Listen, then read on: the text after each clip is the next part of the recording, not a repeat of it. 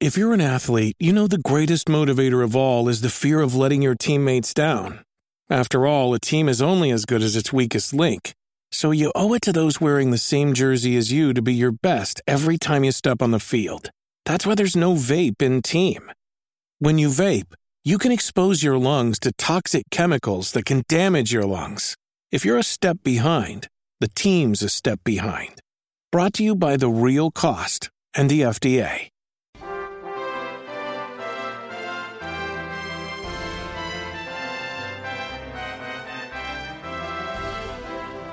Welcome everyone to Dragon Quest FM, where we talk about and obsess over Dragon Quest. I'm Austin. And I am Queen Barry, the first of his name. And this week, Queen Barry, the first of his name, and I are continuing our discussion on the history of Dragon Quest. Took a brief break from it to discuss all the DQ Day stuff the last couple of weeks. And then now we're talking about Dragon Quest VIII is where we finally got to. The release of Dragon Quest VIII, which was kind of the biggest release in the West at the time for Dragon Quest when it did come out. But before we get into all of that, we do have a new Patreon patron who deserves a real nice thank you. It's Shelby! Thank you! Shelby! You are great! Thank you.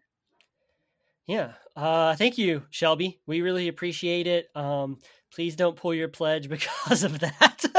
Aw, please don't. Yeah. That sounded like Meatwad from this is Meatwad. You want to take the Meatwad? Yeah, from Aqua Oh, Teen Fry Hunger Lock. Force. Yeah, that's what it sounds I like. love it. I love Meatwad. Yeah, haven't watched that show in many a moons. I started. I got Jennifer to watch the episode. It's on HBO Max, and so we started.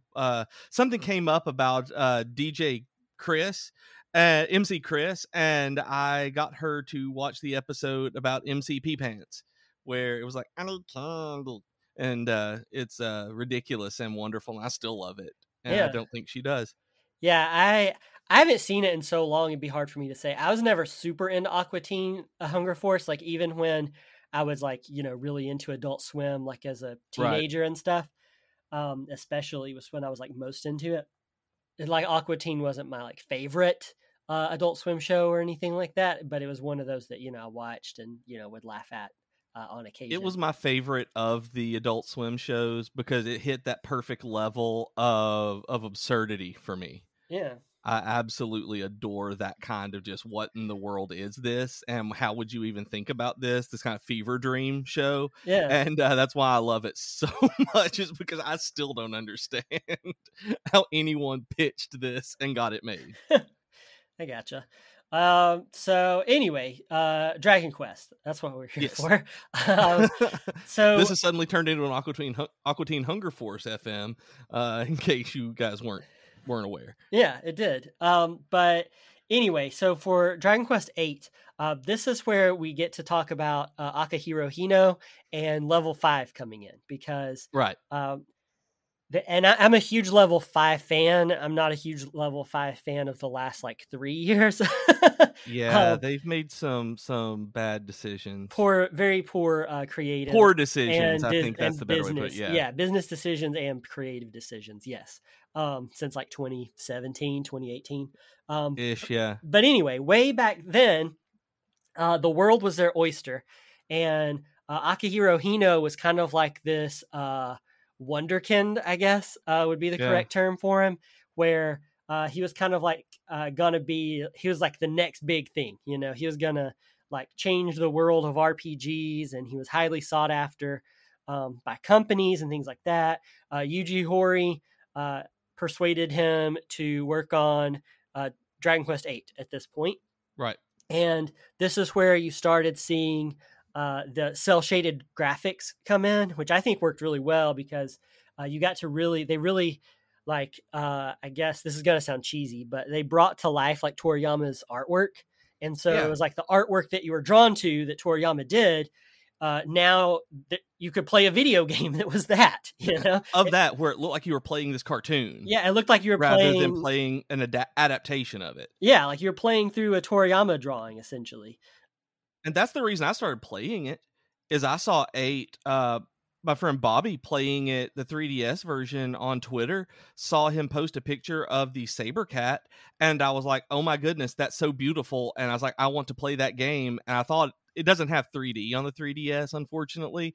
Like, I was so excited to play in a 3D like world with depth that looked like that, which is exactly why I played it in the first place. Yeah. And why it was like the first Dragon Quest game I really dug into more than others and finished as well. Yeah. So it definitely worked. I mean, it was a big success over here in the West for the Dragon Quest series.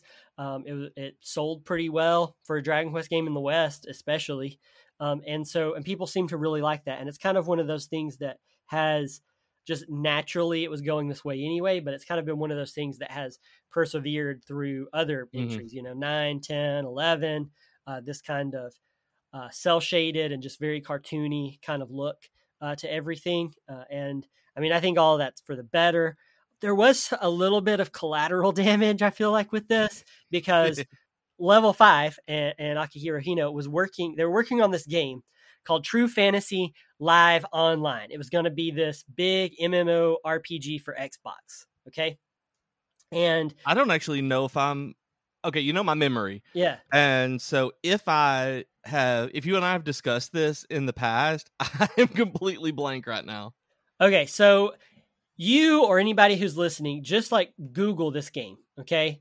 True Fantasy Live Online is the name of the game. It very much looks like a Level 5 game. Like when you look at it and you see everything, It looks like a Level 5 game. It looks like it was going to be this amazing game. And also, I mean, MMO RPG for Xbox. It seems like that would have been a pretty big win for Xbox. Yeah, I mean, Phantasy Star Online was great. Like, it was a huge success for that same thing.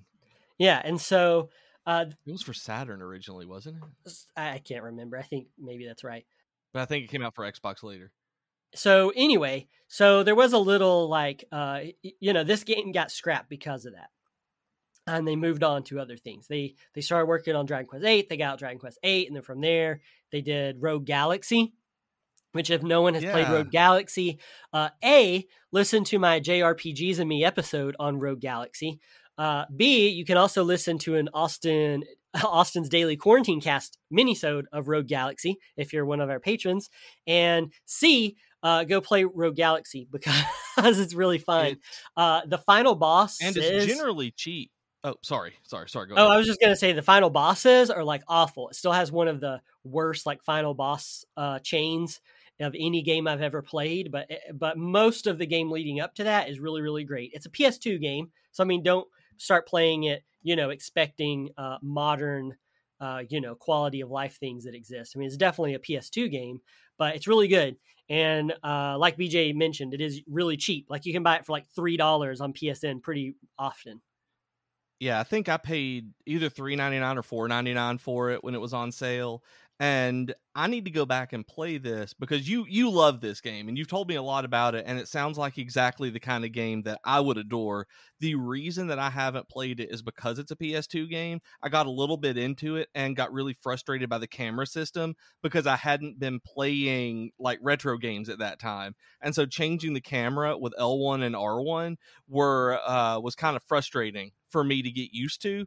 And that's the only reason I stopped playing it, because it was great otherwise. And I need to go back and just kind of, get used to that. But at the time, whenever I started, I was like, I don't want to do this, and turned it off. But the game sounds amazing to me. I need to get further than like an hour into it. Yeah, it's really good. It's, I guess, in terms of level 5 games, I would probably rank it after Ni no Kuni 2, Ni no Kuni 1, and Fantasy Life on the 3DS. I would probably rank it after those, but then probably, I don't know, because then you have the Dark Cloud games too. I don't know. It'd be hard. Rogue Galaxy would probably be in my top 5 level 5 games, but it would be hard. There for a while, like level 5 had a really good run for like 10, 15 years of just really solid RPGs and even non-RPGs like the Professor Layton games. I mean, they had some really good run of games there for a while. And also I feel like Fantasy Life was a little bit of a consolation prize for the MMORPG going away. That's what I was thinking when you were talking about that. I'm like, I wonder if they took a lot of stuff and put it into Fantasy Life. Yeah, they don't look a lot alike, but the gameplay teases that were shown for the other don't necessarily feel like Fantasy Life. But I have wondered that if it was just kind of like they took some of the ideas that they thought were still worth holding on to and put them into Fantasy Life. And then you have Fantasy Life, the new one, the mobile game. It's kind of like a sequel to Fantasy Life. I think it's just called Fantasy Life Online, maybe, that came out earlier in the year. It's a mobile game. But anyway, so we do have. Oh, wait. Tell me how you feel about mobile games. All right. Just curious. All right, I'm good now. But back then, level 5 Akihiro Hino, they were kind of like the young guns. They were, they had all their like creative juices flowing. It's kind of like how, a lot of bands like put out their best work early on. I feel like level 5 was like that. Whereas like, a lot of bands, it's like their first album is pretty good. But then usually sometime after like album 3, maybe album 4 is when they start to lose it. Even like bands that have been around for a long time. And it's like the reason people love those bands or get into bands are typically because of like their first 3 albums. I feel like that way about level 5. It's like people kind of played some of their earlier games and really liked them. And they maintained a little bit of good stuff. And then now that they're on their like 15th album, which is a mobile exclusive, it's like, okay, guys, like you had a good run here with, Yokai Watch. Was really solid. They had announced 4 for the West, and I have never heard anything else from that. And after level 5 America went under, I'm not super hopeful that 4 is ever going to come over here. But they did some good stuff. I think Yokai Watch 4 was probably the last good game they made. I have the Japanese version on Switch that I've played. Because I gave up hope that they were ever going to release 4 in English. So I was like, wow. I didn't actually think you had gotten to 4. Yeah. I didn't know you played it in Japanese. I haven't beaten it. I knew you'd gone through 3. I have not beaten it, but I've played it. Yeah. Awesome. I'm pretty far into it. It was one of those games that, not knowing Japanese, it was starting to get kind of hard to do because of like, the story seemed like it's going to be really, really good. And I could not get the story conveyed to me in a way that was like satisfying. Like I really wanted to, so I'm holding out hope that there's an English port for 4. Because I really want to like really, really get into this game, and playing it in Japanese, it was kind of like, I was just playing it to see it. Right. I mean, I was enjoying it, but it was just like, I couldn't enjoy it the way that I could if I was playing it in English because of how interesting the story is, with going like back in time and all these other things. So it's cool. Plus, the Japanese version came with a cool little like medallion, yokai medallion. And I'm this way too. You are a sucker for cool pack-ins. I am. Yeah. I recently ordered the Scarlet Violet double pack from France, Amazon France, because it came with a steelbook, and I'm tired of the US never getting steelbooks for anything Nintendo. It like makes me so mad. I don't understand. Like, and I've never, this is a tangent, but I've never read any reasoning behind it. Like, why do they do it in Europe and the UK and everything? Like, and even sometimes in Asia and Japan, why does the North American releases, why do they never get steelbooks? Like, I can't find anything about why they don't. I think there's probably 2 reasons. This is purely my own speculation, but I think number 1, Nintendo is just like, oh, Americans will pay for it anyway.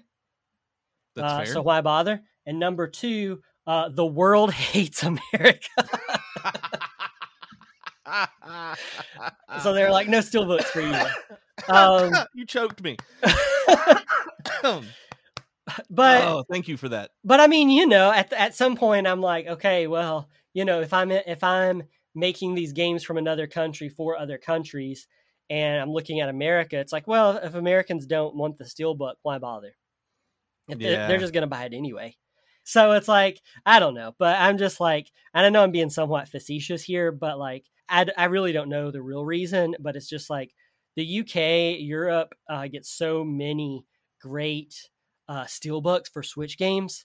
And Yeah. I'm so tired of missing out on them. And because it's Amazon France, they ship to the US.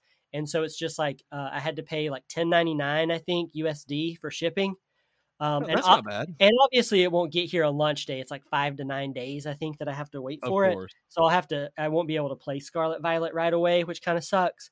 But it's like, you know what? I like Steelbooks. I like getting bonuses. And I was going to get the 2-pack for Scarlet Violet anyway. So it was just kind of like, you know what? I'm just going to shell out this extra money for shipping and get the Steelbook one that I want. So if they bring back, totally makes sense. Yeah. Yeah, if they bring back like locking stuff by region, I'm going to be really sad because I have really started to take advantage of getting stuff from like Amazon Japan and Amazon France now because of I want stuff that I can't get in America. Yeah. I mean, I'm the same way. I'll order Asian versions of things that don't get physical releases here a lot of times. The DQ 1 to 3 from PlayAsia I've got Final Fantasy 7 and 8 on a single Switch cart. I know I've got more over there that I can look at and see, but I love stuff like that because America simply doesn't get it. So I'll pay the upcharge to get it sent over. Yeah. So going back over into Dragon Quest VIII. So level 5 Akihiro Hino, they kind of helped really get Dragon Quest VIII off the ground, so much so that whenever it succeeded in everything, Yuji Horii, Armor Project, they were like, hey, help us with Dragon Quest IX. And Dragon Quest IX is kind of where you started to see some changes, bigger changes with the series. Like this was the first. Every Dragon Quest game mixes it up a little bit, but Dragon Quest IX felt like the biggest like shakeup that the series had seen maybe ever. And I know you could argue that like, well, moving it into like cell shaded 3D would be the biggest like shakeup ever. Yeah. But it's like in terms of gameplay and just like so many other things, like 9 was really when the series got like its biggest shakeup, I think. Yeah, I think so too. That 8 was more along the same traditional lines that people had gotten used to. Outside, like that was one of the things that almost put me off of it. I've talked about before is like I just didn't get it. I think that's honestly why I don't like 8 as much is because it looks really good. And on 3DS, I mean, it looks really good, but it's like, it doesn't change enough. Like, I feel like every other Dragon Quest game changes more stuff than DQ8 does. And DQ8 didn't really do anything new other than looking really pretty. Like, it doesn't feel super different from a lot of the other Dragon Quest games that preceded it. It's but it looks really nice. It does. It's really pretty. Like I like it for that. Like it's not one of my top Dragon Quest games, but it being pretty and solid. Like that's the thing. It got me into the Dragon Quest games because it's completely solid all the way through. Like it's not exceptional in doing new things, but it's also I never got really bogged down like I do in 7 or any of the some of the longer ones like that. Yeah, that's it's not. I think that's a good way of putting it. It's not a bad Dragon Quest game, but I agree with you. I don't think it's an overly exceptional Dragon Quest game. And I know we're going to get a little bit of hate for that because there are a lot of people who do feel it's an exceptional game, but I'm just coming from looking at everything in terms of systems to story to characters. Like they're all really good. There's nothing on there where I'm just like, that is my favorite of anything in the series other than that pretty Sabercat model in 3D. Yeah, and I think nostalgia plays a big part of that because a lot of people where 8 is their favorite, it's because that's the one they played first. It's kind of like, Final Fantasy 7. A lot of people will say 7 and 10 to a certain degree are their favorites because that's where a lot of people seem to have started. They started with 7 or they started with 10 on the PS2. Kind of depending on their age. This is when a lot of Westerners got into Final Fantasy or got into Dragon Quest. And so I feel like, to a certain extent, myself included, like I'm not saying this is something that affects everyone else but me, but, nostalgia is kind of like putting blinders on. And yeah, I mean, it is. And so, and I think the same thing is going to happen, 10, 20 years from now with 11. I think there's going to be a whole slew of people who 11 is like the gold standard for Dragon Quest games, and maybe that's going to be me too. But I mean, it will be because it already is your gold standard for Dragon Quest games. But it's because of nostalgia and because of so many people getting into Dragon Quest because of 11. I think that's going to skew 11 that way too. And like, and I think you're starting to already see it, but especially like 10 years from now, 20 years from now, when there's 12 out, hopefully 13, 14 out at that point, where there's going to be some other Dragon Quest games out, are maybe better Dragon Quest games, but you're still going to have so many people who are like, no, 11 is the best one, because they've kind of got those nostalgia blinders on. And so I think that's a big part of 8. And I think that's a big part with like Final Fantasy 7 and Final Fantasy 10. It's like people kind of put up the blinders, and it's kind of like when you break up with someone and you like only remember the good parts, and you're like, oh, I missed them. And, there's like a month after a breakup where you just like miss this person terribly because you only remember the good things. I think it's like that, but video games. Yeah, it's like that's what happens. Like nostalgia with the exes is like if you've ever gotten back with an ex afterward, and you're like, oh yeah, that's why we broke up. It's like I forgot about this. When you go back and play it, that's why I play it. Like going to the video game one, just non segue there. It's like going back to games that I feel purely nostalgia for. I've stopped doing that in a lot of cases because I feel like it's ruined.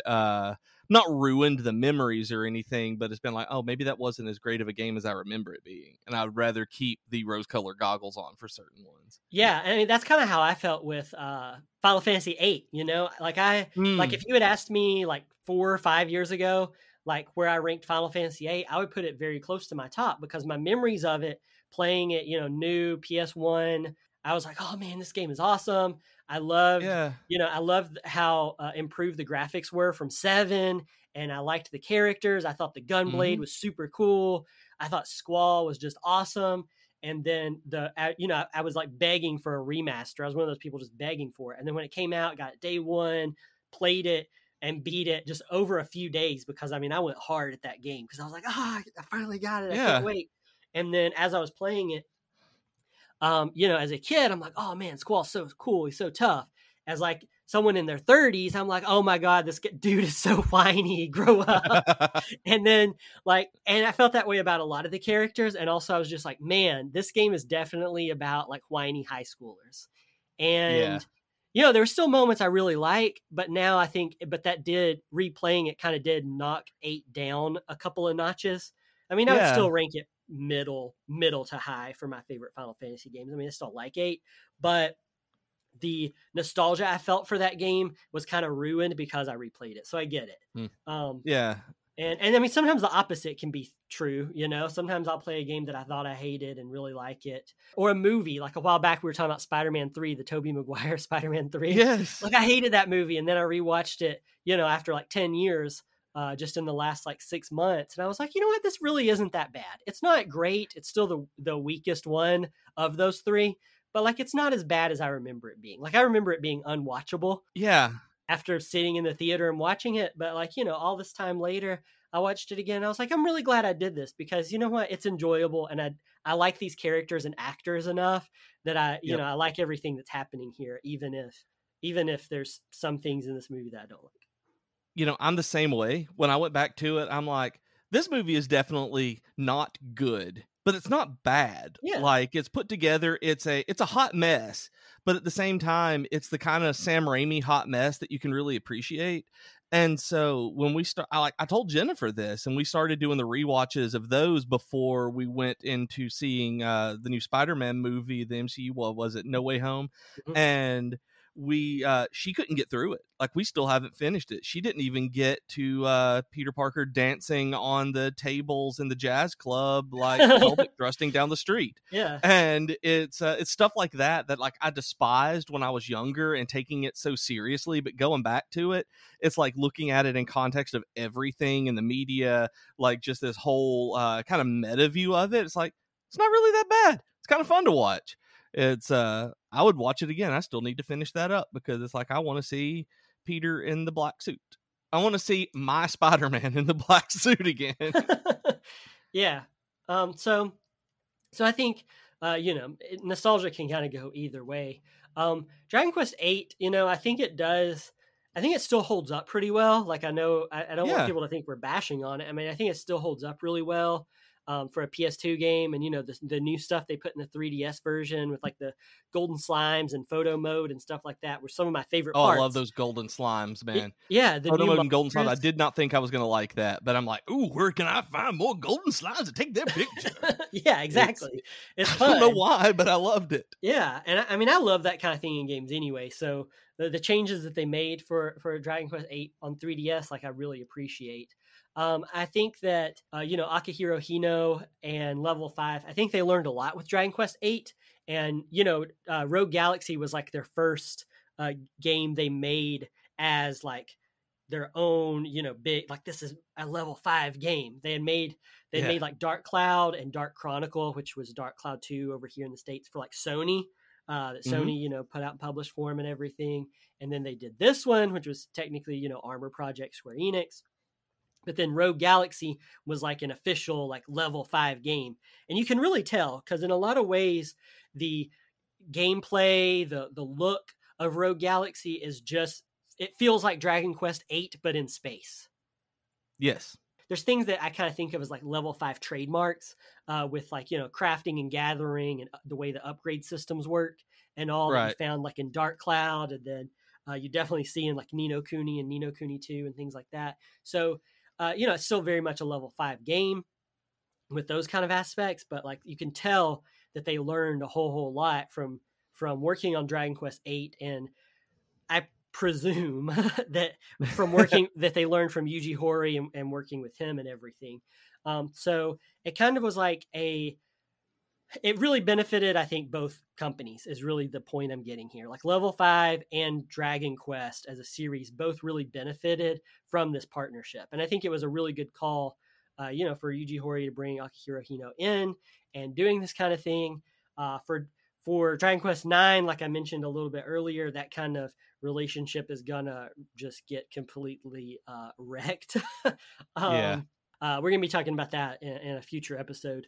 But just in terms of Dragon Quest VIII, I think it still holds up really well. And I think that it would be interesting to see what the history of DQ, especially DQ in the West, would have looked like if Level 5 had not been a part of it. Like, I don't think some of the systems that are in 8 and like the cell shaded graphics and things like that, like, I don't know if that kind of stuff would have happened if Level 5 had not been involved. Yeah.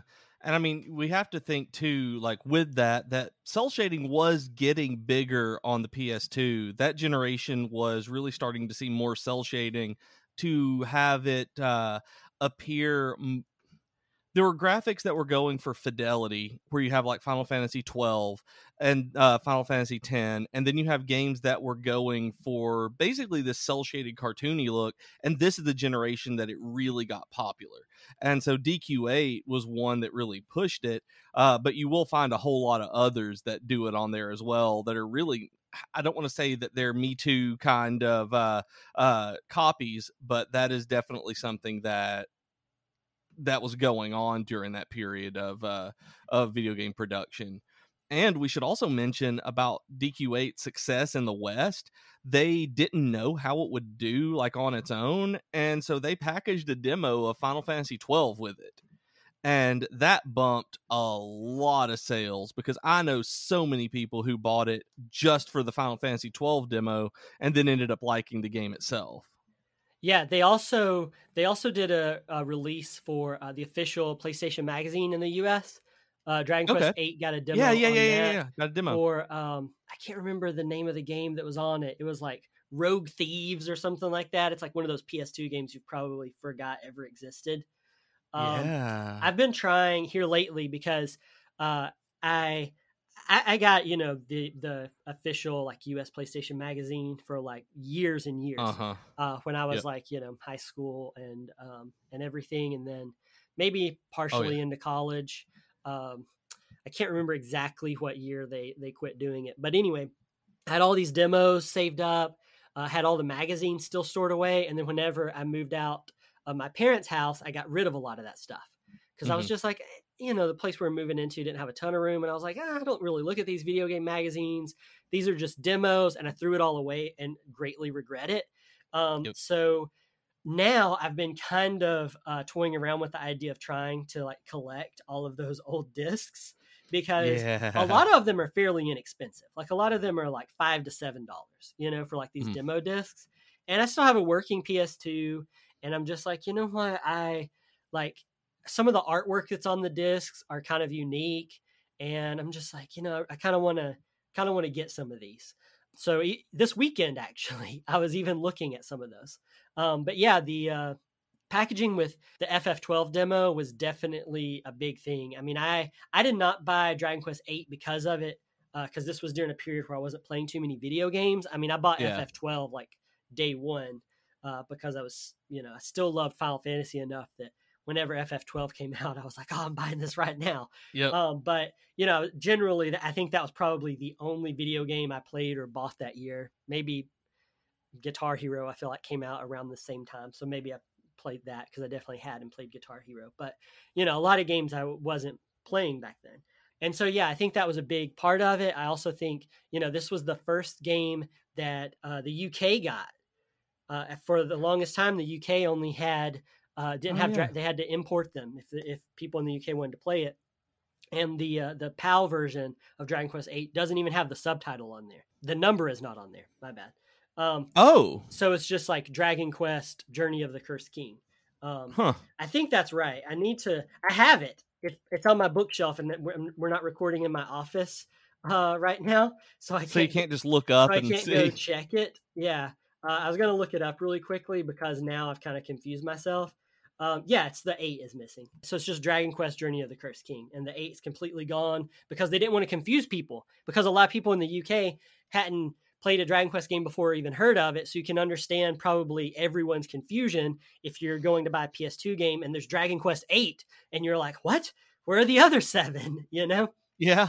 And to a certain extent, I remember when Dragon Quest VIII came out, and to a certain extent, I was that way too. Like I remember watching my neighbor Wade play Dragon Quest VIII, and in my head, I was like, "Where are all the other Dragon Quest games?" Like I hadn't heard of this.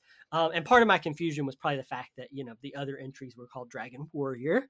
Yes, of course. Here in the States. So Dragon Quest VIII was a first in a lot of ways. It was the first Dragon Quest game released in North America as Dragon Quest instead of Dragon Warrior. It was the first game released in the UK, mainline Dragon Quest game released over there. They just dropped the 8 part from it. And so it was really part of this bigger push to get Dragon Quest big in the West.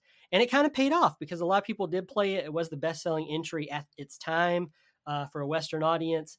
And a lot of people in the US will say it's their favorite. A lot of people that I've interviewed from like France and the UK and Germany and South America, just all kinds of countries, will say 8 was the first game they played because of how big of a push Dragon Quest 8 was to like get big outside of Japan.